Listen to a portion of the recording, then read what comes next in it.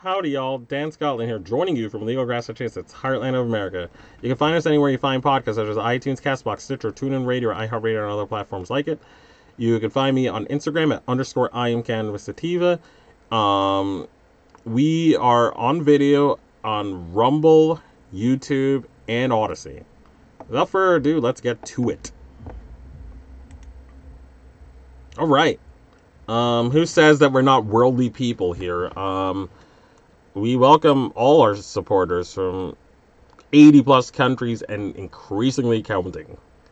So let's talk about a story over in the southeast or southeastern Asian country of the Philippines. Let's talk about it.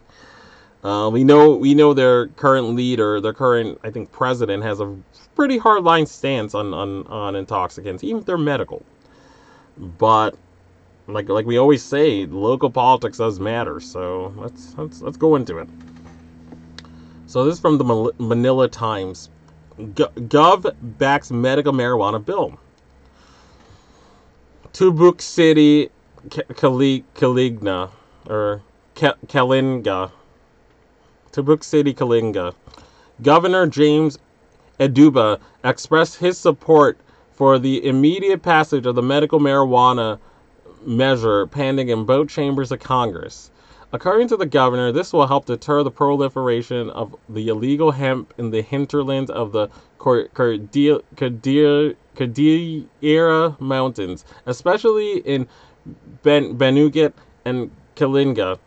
However, he pointed out that lawmakers must ensure that the provisions for medical marijuana measure should be favorable to the farmers. Yes, you got to make it favorable for the average Joe to grow their product and distribute it to the people, or even just the barriers of entry. Because if not, these international corporations, these big exporters of cannabis, like your Israels or UK, they're gonna run it if it's not made easy for the citizens to grow and to sell their craft products.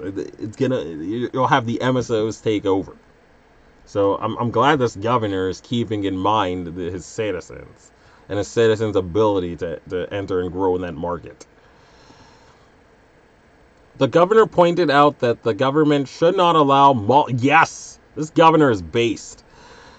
The governor pointed out that the government should not allow multinational companies to control the production of medical marijuana because it'll defeat the purpose of curbing illegal cultivation of marijuana in the region. Yes, this governor is based.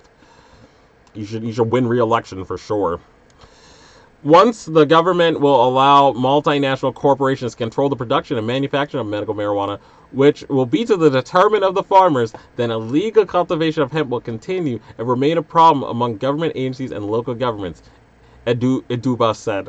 He stressed that the medical cannabis law should be pro-farmers. Yes, it should.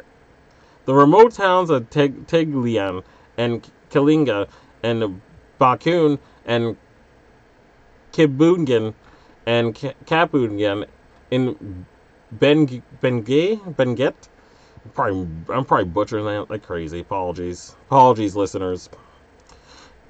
Apologies especially to my Philippine listeners. Yeah, again, I'm a dumb American here.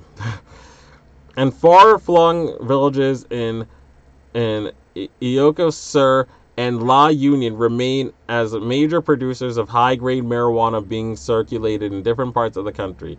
The medical marijuana bill had repeatedly filed in the both chambers of Congress in the past decade, but failed to hurdle the committee and plenary levels because of the various issues and concern raised against marijuana. According to Eduba, the proposed medical marijuana law must advance the greater interests of farmers so that they will be convinced to support the same and abandon the illegal cultivation of marijuana in the hinterlands and embrace better opportunities for them to decently earn income and sustain the living conditions of their families.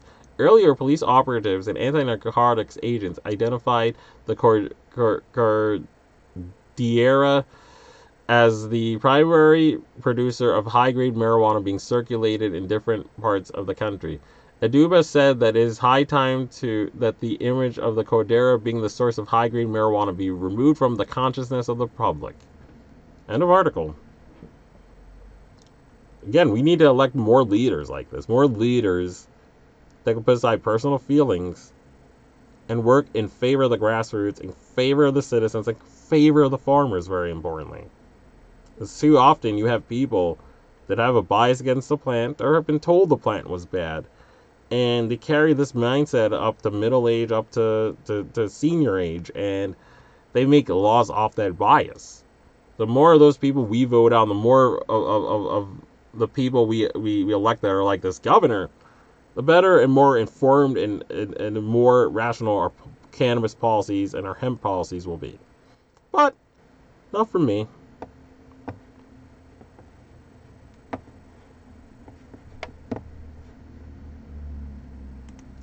I can be found anywhere you find podcasts, such as iTunes, CastBox, Stitcher, TuneIn Radio, iHeartRadio, and other platforms like it. You can find me on Instagram at _I'm Cannabis Sativa. Peace out, ciao, and stay medicated, my friends.